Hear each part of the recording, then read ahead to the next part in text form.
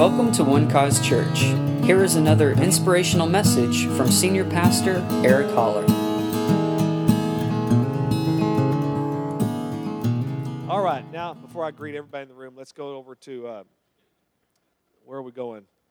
2 Corinthians. Now, you know we're in our series For the Record, and what we've been doing is walking through the scriptures, and we've been dealing with common Bible misconceptions about the Bible. You know, like one would be, the phrase, God helps those who help himself. God helps those who help themselves. You know that's not in the Bible? Like the Bible says, God helps those who help them. No, Benjamin Franklin said that. So let's give credit to who credit is due. Also, the misconception that Adam and Eve ate an apple. There's no scripture that says they ate an apple. Somebody made that up. So it was a piece of fruit. We do know that from the tree of knowledge of good and evil, but there's no biblical evidence that it was actually an apple. So eat an apple. Good for you, all right? Apple a day does something. I don't remember. Anyway, I'm just kidding. I do know the rest of the phrase. 2 Corinthians chapter 10. Are you guys ready for this? Y'all ready for this?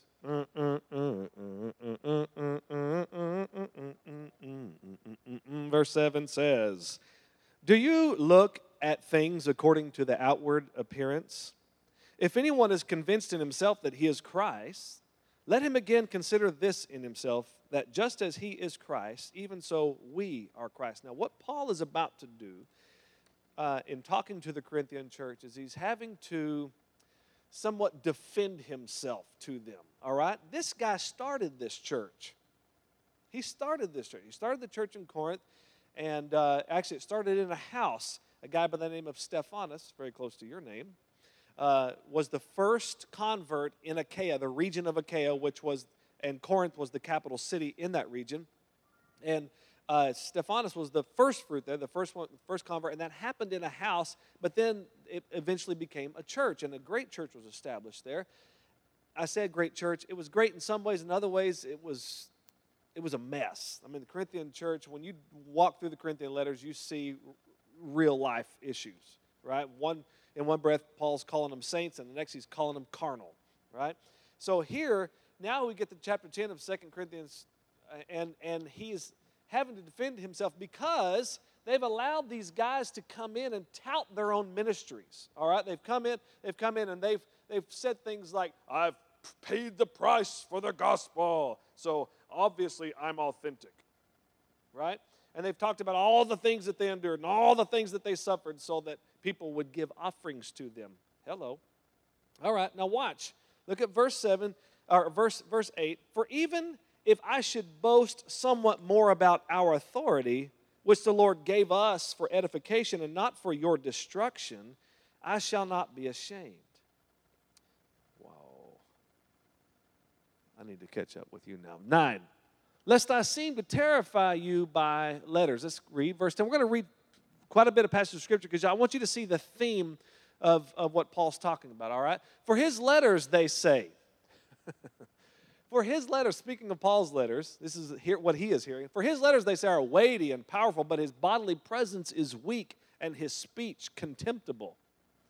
Let such a person consider this, that what we are in word by letters, when we are absent, such we will also be indeed when we are present." So you're not getting two different guys is what he's saying. I'm the same in my writing. I'm going to be the same guy when I show up. All right?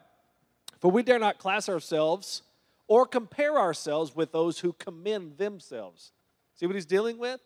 There are those who have been coming and commending their ministry and commending and acting like they have authority over the people. When Paul's the guy that started the church, he says, we're not going to compare ourselves with those guys who commend themselves. That's not how we operate, all right? "But they, measuring themselves by themselves and comparing themselves among themselves, are not wise. We, however, will not boast beyond measure, but within the limits of the sphere which God appointed us, a sphere which especially includes you." And Paul's saying, hey, listen, our boast is you, the fact that you're here, the fact that you're growing in faith and learning about God. That's our boast, All right? Verse 14, for we are not overextending ourselves as though our authority did not extend to you, for it was to you that we came with the gospel of Christ. Not boasting of things beyond measure, that is, in other men's labors, but having hope that as your faith is increased, we shall be greatly enlarged by you in our sphere. Isn't this awesome? These are the kind of leaders we need, right? To preach the gospel in the regions beyond you, and not to boast in another man's sphere of accomplishment. Verse 17. But he who glories, let him glory in the Lord. Can I get a good amen? For not he who commends himself is approved, but whom the Lord commends. We know another scripture that says, if you humble yourself under the mighty hand of God, he will exalt you in due season, right? Let God exalting you and you exalting yourself are two different things. He'll do a whole lot better job of it, all right? Now, I read all that. Is that the final verse there? Now let's go to chapter 11, verse 1. We're going to continue to read. Oh, that you would bear with me in a little folly, and indeed you do bear with me. Now, we're sensing the tone here of Paul going a bit sarcastic, all right?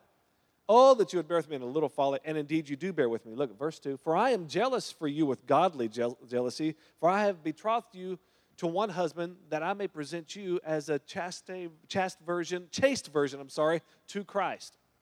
But I fear lest somehow, as the serpent deceived Eve by his craftiness, so your minds may be corrupted from the simplicity that is in Christ.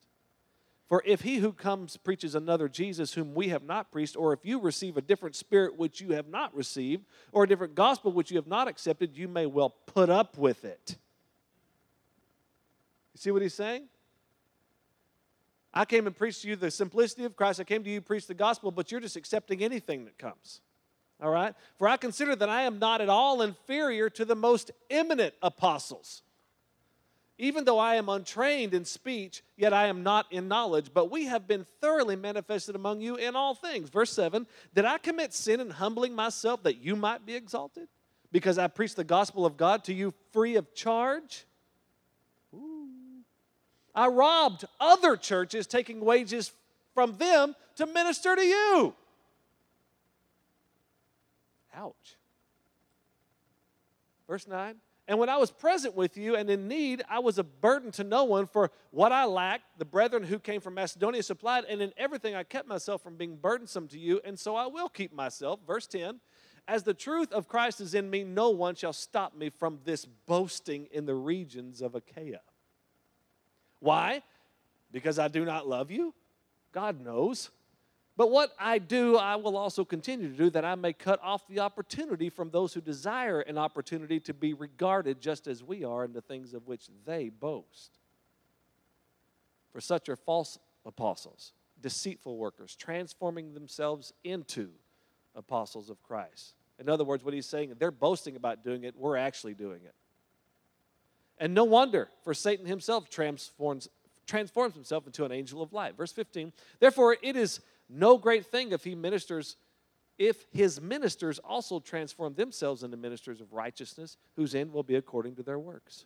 I say again, let no one think me a fool, if otherwise at least receive me as a fool, that I also may boast a little. Wow. Okay. So he's saying, okay, are you ready for some boast? Is this what you want to hear? The guys that boast about themselves? Okay, look at verse 17. What I speak not according to the Lord. Just so you understand, but as it were, foolishly in this confidence of boasting. All right, he's making sure that we're not getting scripture here at this moment. All right, he's saying this is not the Lord. This is what you've asked for. This is the kind of stuff you like. Guys coming up here committing themselves, committing their apostleship, authenticating themselves by their much boasting. Seeing that many boast according to the flesh, I also will boast. For you put up with fools gladly, since you yourselves are wise. Wow. To our shame, I say that we were too weak for that. But in whatever anyone is bold, I speak foolishly, I am bold also. You see this? Are they Hebrews? So am I. Are they Israelites? So am I. Are they the seed of Abraham? So am I. Are they ministers of Christ? I speak as a fool, I am more. In labors, more abundant. In stripes above measure. In prisons more frequently. In deaths often. This is nothing but sarcasm. These religious preachers take, look at all the stuff that Paul went through for the gospel. Right? He said, this is fool's talk. You want me to give you a list of all the things I've gone through for you to authenticate my apostleship? Are you kidding me?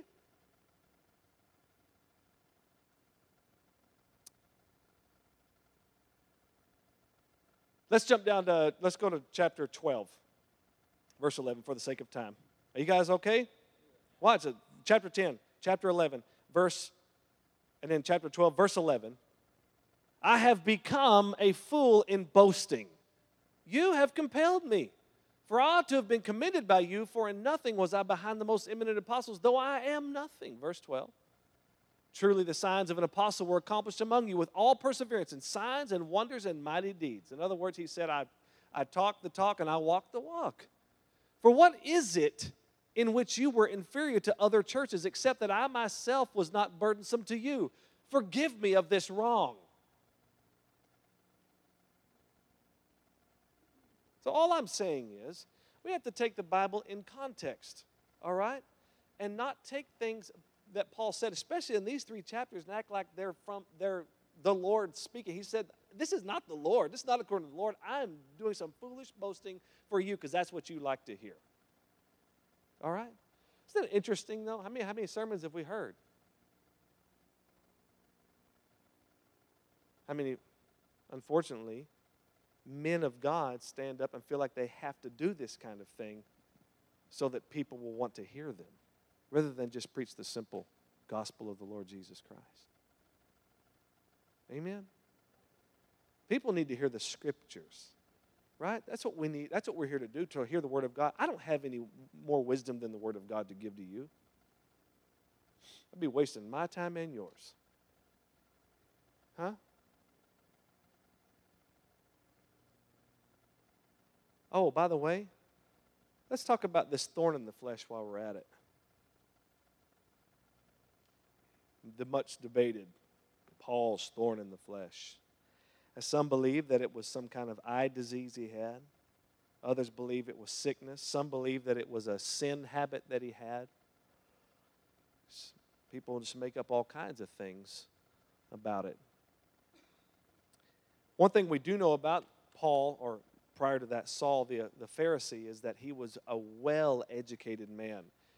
He said, I sat at the feet of a guy named Gamaliel, who was the Pharisee of Pharisees. So Paul had a special education in his upbringing. This guy knew. As a matter of fact, he said, concerning the law, I was more zealous than anybody else. He said, actually, I kept the law. Concerning the law, I was blameless. He said, the other guys, they were jogging. I was sprinting this thing. I mean, I gave everything. I was a Pharisee of Pharisees. As a matter of fact, those who were preaching this gospel at one point, I was dragging them out of their homes, men and women, and putting them in chains. I was trying to put this thing to death because it was going against my religious beliefs. You know, you can be pro-God and be anti-Christ, but not really. I mean, Paul was pro-God, right? I mean, he was zealous for God, yet he was anti-Christ, and that doesn't really work out all that well.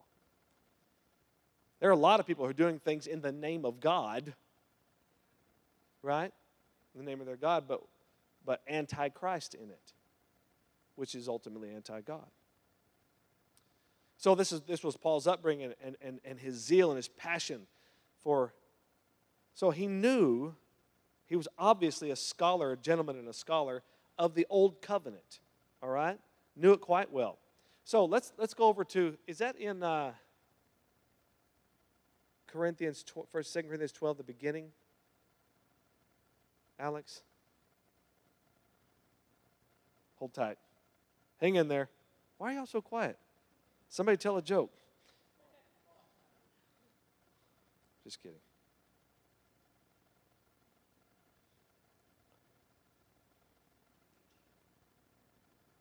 Yeah, 12:7. Yeah, there it is. And lest I should be exalted above measure. This is part of his sarcastic rant. By the abundance of the revelations, a thorn in the flesh was given to me, a messenger of Satan. A messenger of who? Satan, to buffet me, lest I be exalted above measure. Verse 8, that is, unless my influence should go out. That's all he's saying. unless this gospel should be preached uninhibited, the devil's trying to stop me, right? So he's sending a messenger to buffet me. Concerning this thing, I pleaded with the Lord 3 times that it might depart from me, all right? That's this resistance to the gospel. All right, verse 9. And he said to me, no, Paul. I don't know how many times I've heard that. No, Paul, my grace is sufficient. God never said no. God's given him a yes here. My grace is sufficient for you, for my strength is made perfect in weakness. Therefore, most gladly, I will rather boast in my infirmities, that the power of Christ may rest upon me. So in other words, what God is saying is what this messenger of Satan is set to do is actually going to turn out for your good. Because you think about once Paul got in prison, my family, he sat down and began to write. And we're holding in our hands today what he wrote. I would say that he was exalted above measure, because we're still talking about it. We're still reading from him today, 2,000 years later. So what the devil meant for evil, God said, hey, listen, I got you handled here. In your weakness, in your limitations, where you can't preach this gospel, hey, listen to me. My strength is made perfect in your weakness. Just watch what I do. My grace is all you need. Now watch. He said a thorn in the flesh. Now, we can speculate all we want about what was Paul's thorn in the flesh. But what are we going to, at the end of the day, where is that going to take us? Right? It's like one of the most frustrating times for me during sports is 2 weeks before the Super Bowl. Because you turn on Sports Center and all you have is speculation. Well, I think this is going to happen. Well, I think, this scenario is going to, and when the game starts, guess what? None of that matters. It's all just opinions. What I think, what I hope, what I believe. It's a waste of 2 weeks, but let's just get the game going. Is it possible, Paul being a scholar of the Old Covenant, the Bible interprets itself.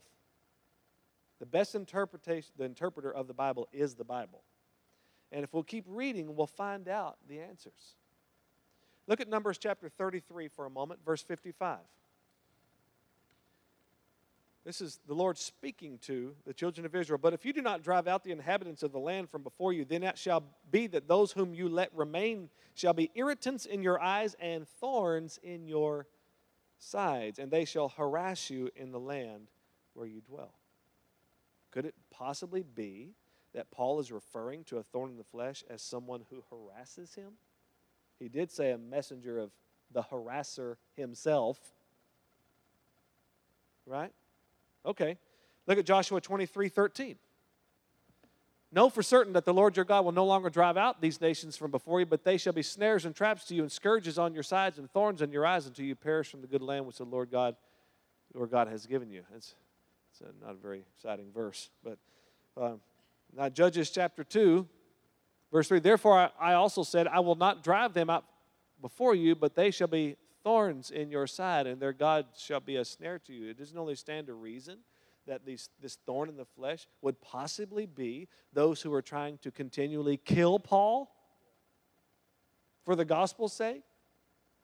And most of them were the Jews, some Gentiles, but most of them were the Jews who were trying to have him killed on every turn. I mean, he was beaten 5 times with rods. 3 times he received stripes.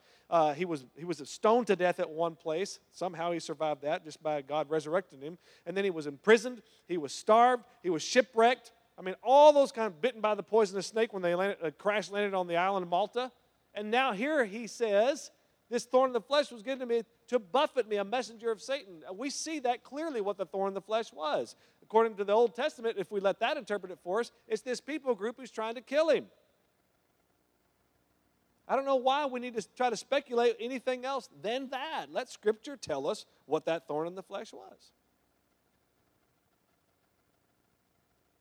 So, God says, my grace is sufficient for you. Those who are trying to take you out are only going to find out that this gospel can't be chained, though you can. But this message will not be chained. Does this help you tonight? All right, let's go to one last place. 1 Timothy chapter 6. I want to talk to you for a few more minutes about money. A common misconception about money, this verse of Scripture that is misquoted a lot. All right? And the phrase, the misunderstood phrase, or the what's the word I'm looking for?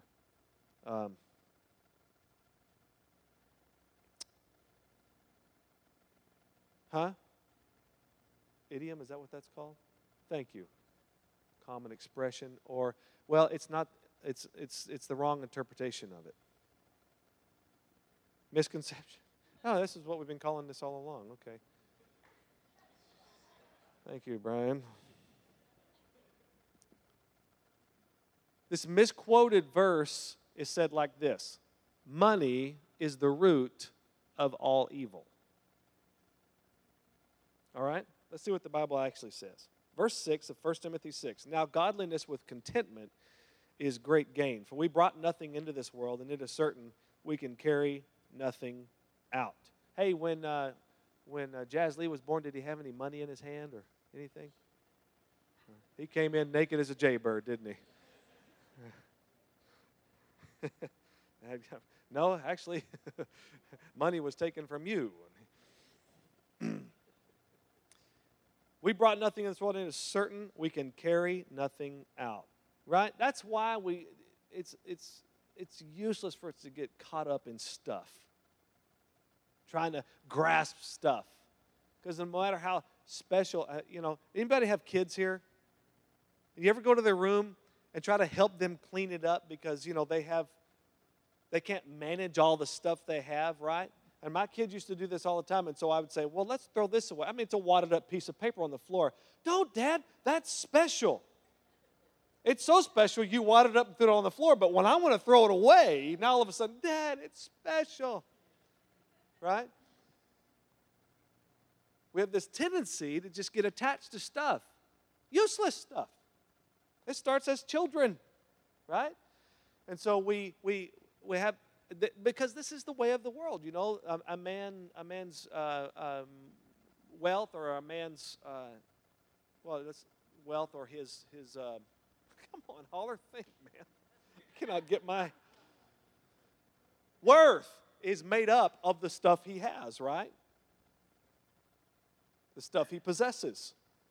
But when you die, and all of us, the good news is, nobody's getting out of here alive. Right? All right. That's that. Those theologians called the Foo Fighters taught me that. No one's getting out of here alive. So we're all headed for a hole in the ground. Thank God that's not the end. But the moment you take that first breath, you're walking right toward that hole. So live it up. Aren't you glad you came to church tonight? You're all going to die. Hallelujah. Okay, I got to stay on track here. I'm totally off right now. But after you die, your children and your grandchildren are going to take your stuff. They're going to put it out on the driveway. I'm going to sell it for a nickel here, a dime here, a quarter here. And you think, oh, my stuff. That don't mean nothing. Huh? All I'm saying is there's something greater to live for. All right?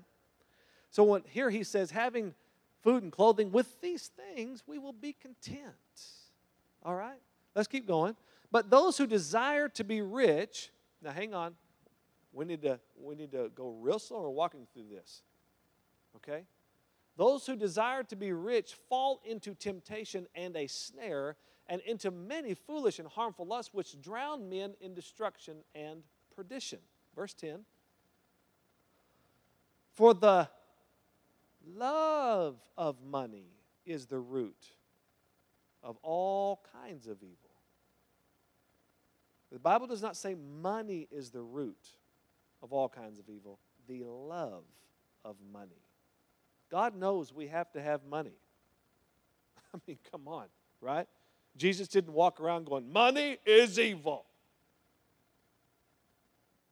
Matter of fact, he said, show me a coin. They showed him. He said, whose inscription is this? They said, Caesar's. And he says, well, give Caesar's what's his and give God's what is his.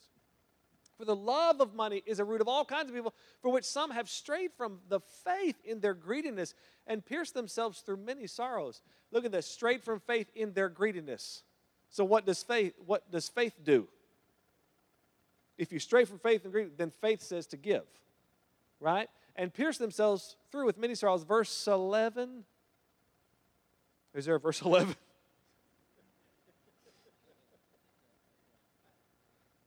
Oh, no, I'm sorry. Verse 17. You're right, Alex. Go 17.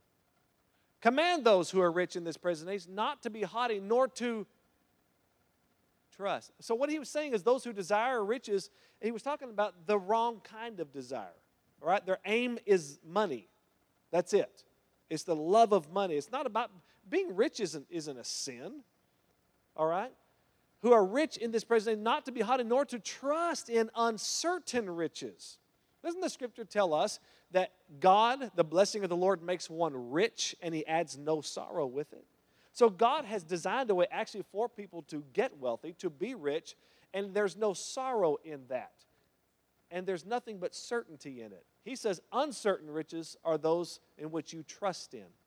The harder you grasp, the quicker it slips out of your grasp. Right? Because it's about grasping, getting, rather than being a conduit of giving. Nor to trust in the certain riches, but in the living God who gives us richly all things to enjoy. You see what I mean? So God gives us richly all things to enjoy, not to have good things and then go, God, I don't know why we do this. But we gotta stop being this way. Oh, I see you got a new car or oh, I like your new suit. Yeah, I got it on sale. I mean, we always feel like we have to justify why we have nice things. Oh, I could never afford something like this, but, we got the deal of a century. Why can't you just say, yeah, I'm really enjoying it? Because God gives us richly all things to enjoy. Amen. That's just false humility, right? Am I helping you tonight? He gives us richly all things to enjoy. Oh, that's so good. Let them do good, verse 18, that they be rich in good works, ready to give, willing to share, storing up for themselves a good foundation for the time to come, that he may lay hold on eternal life. That's all. And you remember when the rich young ruler came to Jesus and said, what must I do to inherit eternal life? And Jesus said, well, you know the commandments. You know the commandments. Why did Jesus tell him, you know the commandments? Do the commandments get us eternal life? So what must I do? Because this man asked him, how can I have eternal life? He said, what must I do? Just give me the checklist, Lord. Right? And Jesus said, okay, if that's what you want, you know the commandments. You shall not kill, covet, you shall not. He says, all of these I have kept since I was a little boy. And Jesus looked at him, the scripture says, and loved him and says, one thing you lack. Go and sell what you have and give to the poor. Come, follow me. And the scripture says that this rich young man walked away because he had great riches. And then Jesus said how hard it is for the rich man to enter the kingdom of God. And his disciples said, well, who then can be saved? They're astonished, right? Who then can be saved? And he said, how hard it is for those who trust in riches to enter the kingdom of God. In other words, Peter, you're rich, but you don't trust in riches. So relax. Because if his disciples are poor, we've talked about this before. We've got to think about those responses. He said, how hard is this for the rich man? If all these guys were poor, they'd be like, yeah, that's right. The rich, it's coming to the rich guy someday. Yeah. Right? These guys, they're all astonished. Like Peter's like, who then can be saved? Apparently, he had some money too to worry about.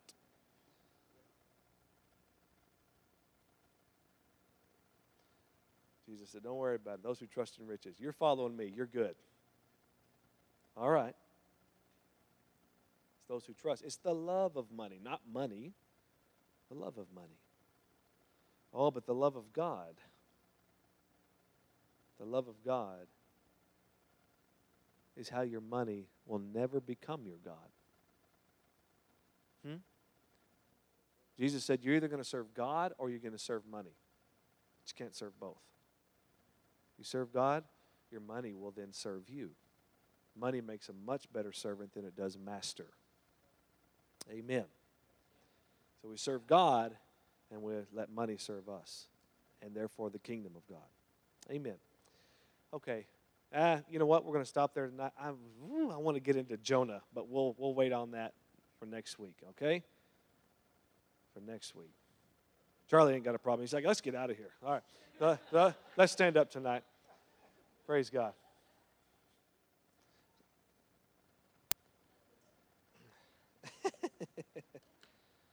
Oh, thank you. Let's just lift our hands to the Lord for a moment. Let's have a moment of thanksgiving. Just open your mouth and give thanks to Him. If you want to pray in the Spirit, pray in the Spirit. The Scripture says that you give thanks when you pray in the Spirit. Just thank God for His goodness. Thank Him for His truth that sets us free.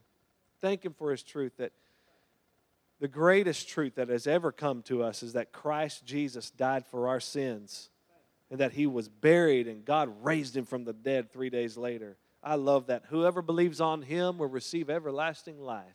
That's when life really begins, is in Him. Thank you, Jesus, that you truly did die for all of our sins so that we wouldn't get caught up in our failure, that we wouldn't get caught up in the regret of our failures, that we wouldn't be caught up in the guilt and the shame and feel like we're not worthy. Oh, God, yeah, you made us worthy. You said you're so worthy that you're worth the death of my Son. That's how much you love us. Help us, God, to see us like you see us. Hallelujah, Lord.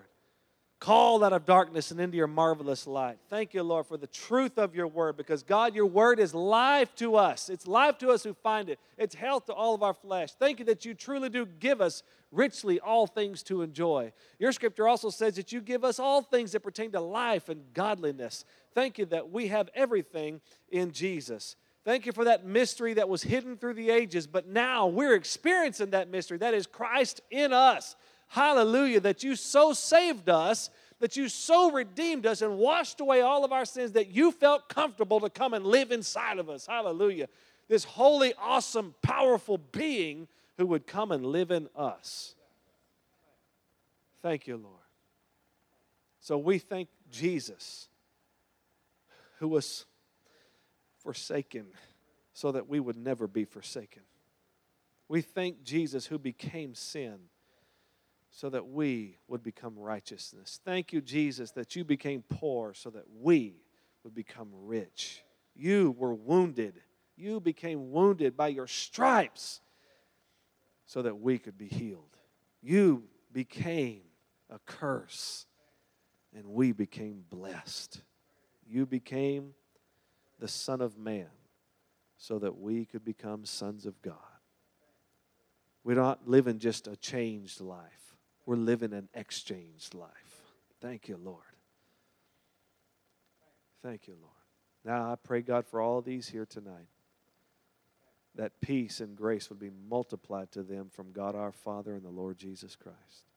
I pray, God, that when they lay down on their beds tonight, Lord, that they will both lie down in peace and sleep.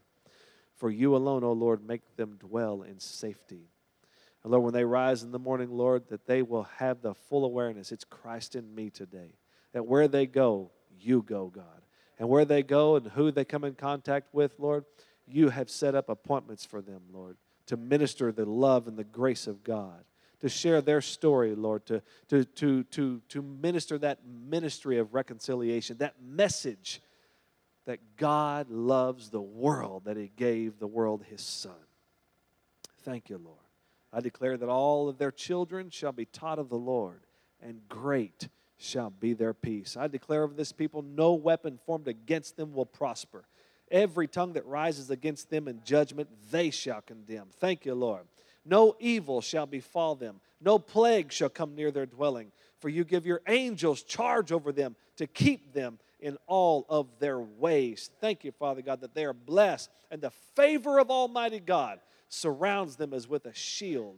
Thank you that you prosper them, increase them in the name of Jesus.